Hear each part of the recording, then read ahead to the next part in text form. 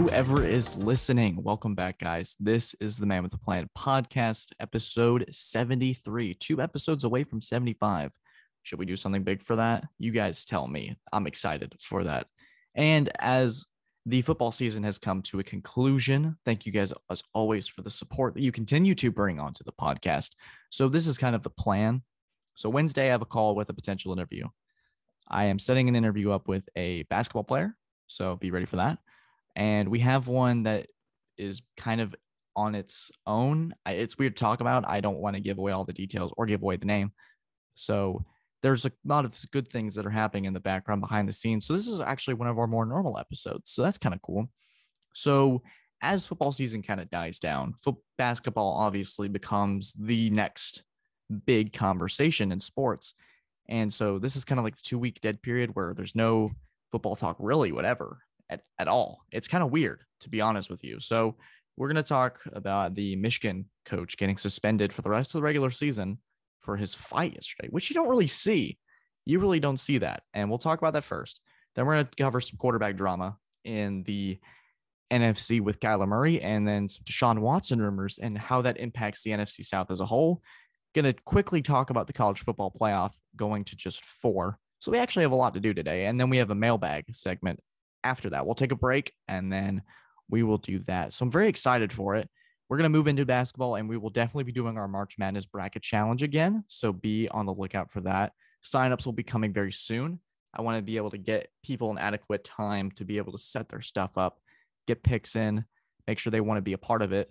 So really looking forward to that. The winner, as you guys know, longtime fans of the show will know that the winner gets to come on the show for an interview and choose the segments of their choice. Last year, we had Andrew Street, and we talked Georgia football, the Georgia-Clemson matchup, and they eventually became national champions. So if you're like a Texas Longhorns fan who wants Texas to be back, maybe there's some sort of power with that, but we'll see. So I really want to touch on this Juwan Howard thing, because normally I don't watch Michigan basketball, and this year they've been kind of average, so they really haven't been must-see basketball. I mean, I've seen a couple games this year. I'll sit down if it's on and watch it, but I'm not taking notes, taking stock of it. Obviously, as you guys know, in my YouTube audience that's watching right now, Clemson always be repping the orange tee.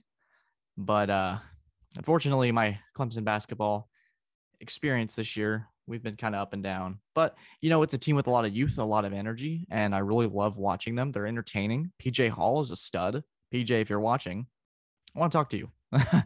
A lot of great players. Alamir Dawes, Alex Hemingway, a lot of really great studs and a young core that could really develop into something really special if they can keep the band together. But nonetheless, I digress. So Michigan, wow. So I usually get my basketball information from Twitter. And so I'm scrolling through Twitter as I do. And I am just like this big brawl. And so usually when you associate the word brawl, you kind of think about the players. So I'm thinking, okay, which player, keyword player, threw a punch? And the coaches kind of started to get into it. And then Michigan head coach Juwan Howard just boom. And you guys can see, and I'm trying to really encourage the YouTube audience, if you want to watch it, me emoting the fist, the slap, the punch, the action. And I was like, oh my God, you never see that. It is so unbelievably unprofessional to start off with for two coaches to get into a fight. Usually it's kind of the players that, they're kids at the end of the day. They're 20, 19-year-old kids. So yeah, you can be like, okay, emotions getting heated, but this is like their job. This is inexcusable. I honestly was shocked that it was just a suspension for the end of the season. Michigan's a bubble team, so if they finish the season well, they'll probably get in as a lower seed. But this is brutal to their tournament run, as they're 14-11. And the Big Ten's obviously going to be a very powerful force in the March Madness tournament. So having your coach do something emotionally irresponsible like that and I understand that he was mad about the timeout and the full court press, but at the same time, you got to keep your emotions in check regardless. It's like Woody Hayes from Ohio State punching the Clemson guy at the Gator Bowl. You just don't see that anymore. It's 2022, not 1978. Times have clearly changed. And even back then, it was unacceptable to hit a player for any reason. So having that in 2022 is crazy to me. And I just wanted to kind of touch on that. It was just like what I saw this weekend. Call me Scott Van Pelt, but it was crazy. I'm really at a loss for words at that, and I will touch onto that with some other stuff later. But I just honestly couldn't believe it. It was a shock to the system to kind of just see that take place. But really interested to see where that goes and how that develops, because Michigan basketball has a choice to make. And I wonder if they will choose to fire him. I doubt it because he's such a good coach. But at the same time, wow, unbelievable. Okay, so in other news that's unbelievable. So Kyler Murray has continued his feud with the Arizona Cardinals. And I kind of wanted to talk about two divisions. One is kind of like so we have the Rams, the Seahawks, the Niners, and the Cardinals, who have a quarterback issue now with Kyler Murray. I don't know why I just did that with my, yeah. But I don't know what I don't know what the deal is. I am all for the players. And I don't know if this has become the new negotiation tactic where you go on social media and just complain and unfollow the team, unfollow the players, do all this stuff to prove you're bigger than this and that. I'm not a fan of it. Personally, if Kyler Murray had won the playoff game and he was trying to use this as a negotiation tactic, like, all right, whatever. But he got blown out in the playoff. They started 7-0 and they collapsed to, I think, 11-6, 12-5, which included a loss to Detroit, a really bad Detroit team, inexcusable. You have, and I know there's going to be your Kyler Murray defenders going, hey, he didn't have DeAndre Hopkins. I understand that. And this Rams team was the eventual Super Bowl champion. So I will give him a pass. But the way that it's panned out, I don't believe Murray's necessarily earned an extension as lucrative as a Josh Allen or what Lamar Jackson's eventually going to get or what Deshaun Watson got or what Brady demanded when he went to Tampa. Stuff like this. I know Brady's only $25 million, but he had leverage. He was this 6-time Super Bowl quarterback saying, hey, I'm worth all this money. Hand it over. But for Kyler Murray, yes, he's talented. Yes, there's a lot of potential. There's a little bit of an injury thing. There's a little bit of a scare with the height for me. I just don't know what Kyler Murray has done to validate the Arizona Cardinals handing over their franchise to him for the next 5 years. I think he's worth it. I just want to see more. I would like to see him take the next step next year, continue to improve, continue to not collapse, put together a more complete season, because we really haven't seen that from Kyler yet. And you can say they made the playoffs, though. They're improving each year. But yes, I think we've seen the same pattern so from Arizona these last 3 years. They'll start pretty relatively strong, and then by the midseason, end of the three quarters in, they've collapsed, and they have run out of ideas, and Kyler looks flustered. So I just want to see how this Arizona team responds with or without Kyler. Is a very interesting dynamic that they have down there in AZ. I don't know what's going on, but we'll see. Okay, so I think that we've kind of forgotten about a top quarterback in the NFL for obvious reasons. There's been a whole legal thing behind him. We won't talk about the legal thing, obviously, but Deshaun Watson. So let's rewind the clock a year. Deshaun Watson has this whole big thing with the Houston Texans. And he's gone. And the whole thing with Bill O'Brien, ownership, management, a lot of it was warranted. He sat out the whole year. It was a weird situation. After a really great 2020 season as well, the team went 4-12. They weren't able to do much, but Watson was that constant. They're like, okay, we can build off this. And then Watson said, actually, no, never mind. I want to have I demand a trade. And then the whole legal thing happened. So the Texans really couldn't do that, because a lot of teams kind of got scared off of it. They're like, you know what? I don't really know. That's a lot of baggage for our franchise, especially with a quarterback with a deal as expensive as Watson. So teams have really done their homework this year. And the two teams that they've linked him to are Minnesota and Tampa, which is really interesting. Now, Tampa obviously is off the Tom Brady retirement, and Minnesota just added a new head coach, Kevin O'Connell. But they have Kirk Cousins, who came off a really excellent year. But if that offer was there, would Minnesota take it? The faith in Kirk Cousins this offseason will be very much demonstrated with quarterbacks potentially like Russell Wilson, Garoppolo, and Deshaun Watson on the move. So we'll really see how loyal this Minnesota Vikings organization is to Kirk Cousins. But I want to really focus on the Tampa aspect of it and how the NFC South is going to have the most drastic change out of any division this year. Because in this offseason, you have a Panthers team with Sam Darnold.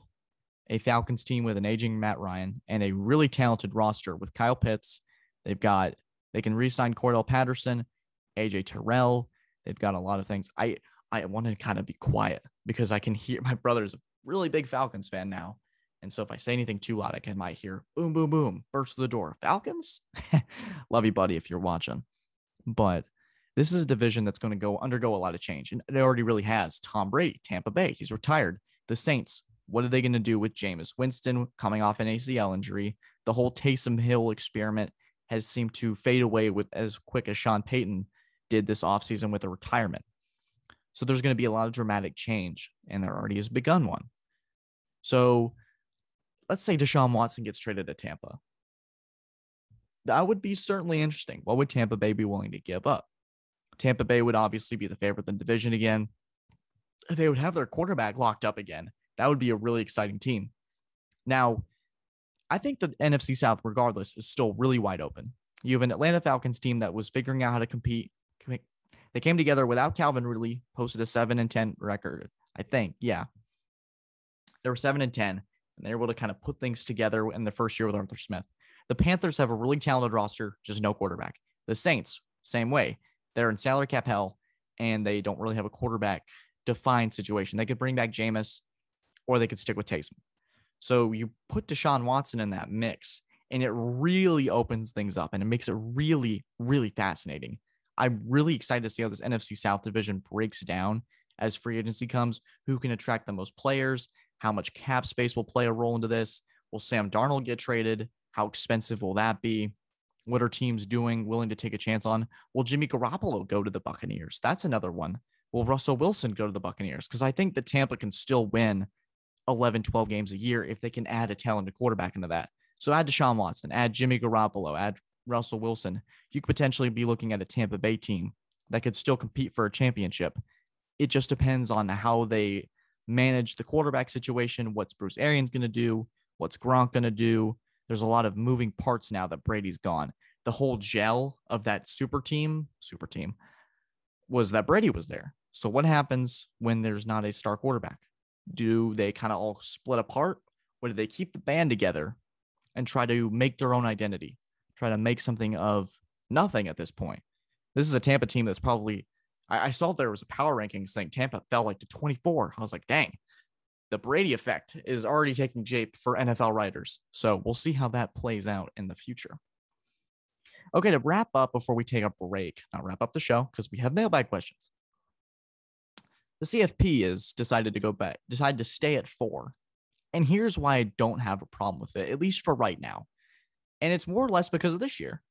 You have a you had new blood. There was no Clemson. There was no Ohio State. Yes, you had Alabama, but it was an Alabama team that was a little bit weaker.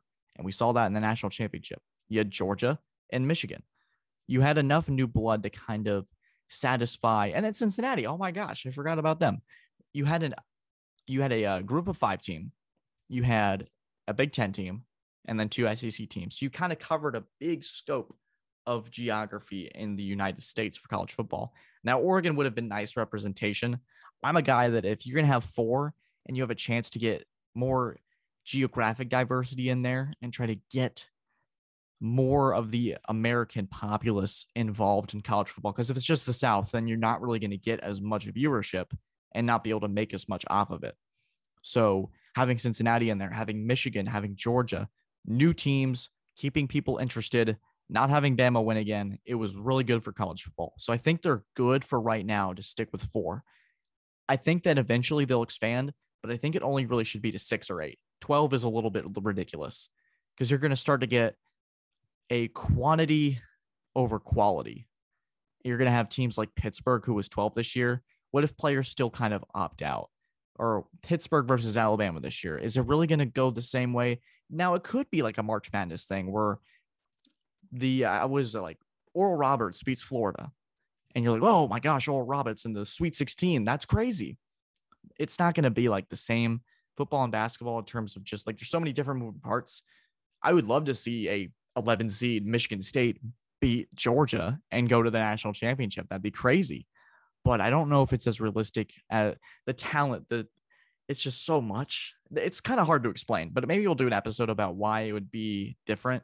And there's just the physical toll these guys are taking. These guys with March Madness, they're used to the longer season. Basketball is a longer season in general. Football is not meant to be 24 weeks of just unreal, keep going, especially for college players.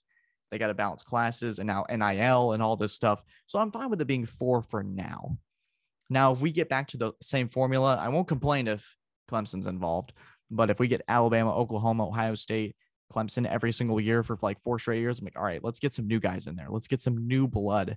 Let's keep my interest in it. Because as much as I love to see Clemson win every year, I do like a college football playoff that's interesting, unique, and different, and kind of changes its identity in a way. Because you had an underdog in Cincinnati, you had new blood in Michigan and Georgia, and then the Goliath in Alabama, and that Goliath was taken down in a really entertaining football game. So I think 4 right now is perfect, but we'll have to eventually revisit it in the future if we want to have college football kind of stay interesting and unique to what it's been so far. All right, we're going to take a short break. When I return, we're going to talk your questions. I think we have about 6 or 7, a couple interesting ones. Can't wait to do it. All right, guys, see you in a bit.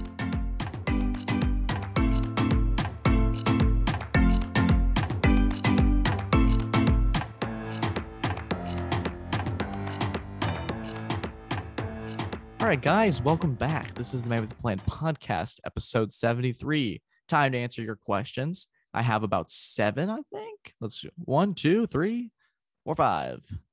I have 7. Yeah. Cool. I got it right. Okay, this first one comes. This one. I love doing that. This one comes from Mikey. Mikey from Spanish class, because I got another Mikey coming up. So it's just kind of like. So he asks, when will, if at all, will Aaron Rodgers return? Now, the Packers have made a conceited effort to get it out in the media that they're going all in for Aaron. So I think it really just depends on Aaron Rodgers. I think that honestly, he really doesn't. He's such a weird enigma and such a weird personality. The Packers could do this, or that, and he could just say, you know what, I want to retire. I want to do this with Jeopardy. I want to hang out with my. Never mind. Not the family stuff. Not with Aaron Rodgers, but maybe he just wants to do bigger and better things. Maybe the Denver thing seems appealing. I honestly don't have an answer for you. If I had to guess, I think he would be back because I think he really enjoyed this year with Matt LaFleur kind of letting him just be him. Let Aaron be Aaron. And it's just the unique guy that he is. So we'll see how that one goes. All right. I got 2 fun questions from Patrick: pancakes, French toast, or waffles, and the top 3 people that I would want to interview. Okay, we're going to start with the most important one, which is the food. I'm a big waffles guy. I would kill for some Waffle House waffles right now. But my top 3 people that I want to interview, number 1 would be Dabo Swinney. And I know that some of you guys be like, oh my gosh, like, oh, Clemson's Dabo Swinney. I think I met Dabo Swinney when I was a freshman in high school. The dude's honestly a stand-up guy, and I would be honored to have him on the show. The second one would be Belichick. I think that would be a very interesting interview just because of the whole like dynamic that he has and just so much you could ask him if he was willing to do it. And my third one would be Colin Cowherd because he's one of my favorite broadcasters. And an honorable mention would be Chris Fowler, which is one of my favorite college broadcaster, if not sports broadcaster ever. So it would be Dabo. It would be Dabo Swinney, Bill Belichick, Colin Cowherd, and Chris Fowler. Okay, my other Mikey on this list says, should the Steelers draft a QB or get a free agent quarterback? I think you do both. I think you have the perfect solution here, Mikey. I think the Steelers should draft a quarterback and they should get a bridge guy in Garoppolo. And I think the perfect quarterback for Pittsburgh, it could be Kenny Pickett, it could be Malik Willis, but I think you get Jimmy Garoppolo and let this quarterback class, because it's not as strong as a lot of people are letting on, if at all. So you let the quarterback that you draft develop, and then you get a guy like Garoppolo with this kind of Steelers roster to get you 10, 11 wins, get you in the playoffs, still be competing while you have a quarterback on the sidelines ready to go in a couple of years. Learn the system, learn the culture. Pittsburgh's a perfect place to do that. I would really like to see that from Pittsburgh. So there's your answer. All right, Mitchell asks, top 3 favorite NFL coaching hires. My first one is Brian Daboll. I really like what that New York dynamic could be for him. I like what he could do with Daniel Jones, and I'm just so happy that he's not in the Patriots division anymore. The way he developed Allen was unreal. So let's see how he can run the New York franchise. My second one is Doug Peterson. I'm really excited to see what this happens for. I'm really excited to see how this goes for Trevor Lawrence. I think that's the most important thing. It was the same thing with Urban Meyer last year, saying, hey, Urban, Trevor Lawrence could be your quarterback, this future generational talent like Peyton Manning. This is where we could finally see the best version of Trevor Lawrence in the NFL. And I think a lot of people are excited for that. And my third one is Kevin O'Connell with the Vikings, an offensive mind from Sean McVay paired up with the likes of Justin Jefferson and Dalvin Cook. Now, whether the Vikings go all in for a better quarterback or they stay with Kirk Cousins, this is a team where we don't really know what the Chicago dynamic is with Eberflus. Detroit is always a mystery. And then Aaron Rodgers, yet again, will be a mystery with an early playoff exit. So this is a Vikings team that's really, really exciting. And I know we're kind of rapid firing it, but I just kind of like listing all this stuff off. So my brother, McGregor, the Falcons fan, as I mentioned earlier, says, what should they do in the draft? So for Atlanta, I think it's hold off on the quarterback. I think Matt Ryan has plenty left in the tank, and he could be a perfect bridge quarterback next year for a potentially stronger QB class. I think the Falcons need to upgrade on offensive line. And if they can get it at their spot, that's perfect. I think at this point for Atlanta, it's best available. Try to get a receiver to pair with Kyle Pitts, because I don't think Calvin Ridley's going to be on the team next year. Maybe try to get one of the stud defensive ends in Thibodeau or Hutchinson. But I think if you can get an offensive lineman, really protect Ryan and keep him healthy, that should be a priority. As long as you get those free agents back, continue to develop this little roster that you have. I think getting an offensive lineman and boosting that protection for Ryan, because he took a lot of sacks. He's not very mobile. If the pocket breaks down, he's not able to elude or able to see it. The play's over. It's a dead play. So being able to get a guy that can protect him, strengthen that line, it's very crucial. The next one is going to be from my friend Leah. Says, ideal date spot. And it's not Valentine's Day. And it's kind of like a ooh kind of question. But I'm just a movie dinner kind of guy. So that's a very simple question. But that'll wrap it up for our questions, and I'll wrap it up for this podcast. So thank you guys, as always, for listening. And if you enjoyed these questions, we always do them about like once every 10 episodes, or if there's something special I like to do them. And it can be anything. It can be asking me about pancakes or waffles, dating life, football, basketball, anything. As long as it's not like totally out of pocket, I will answer it. So thank you guys, as always, for just coming in, whether you're watching for 5 minutes or 25. I really appreciate it. Tell your friends, tell your family about the show. As we continue to grow, we're trying to reach 4,500 listeners. I hope I said that right. Thank you guys, as always. Check us out on Spotify, YouTube, Apple Podcasts, or wherever you get your podcasts. Have a great week, guys, and take care.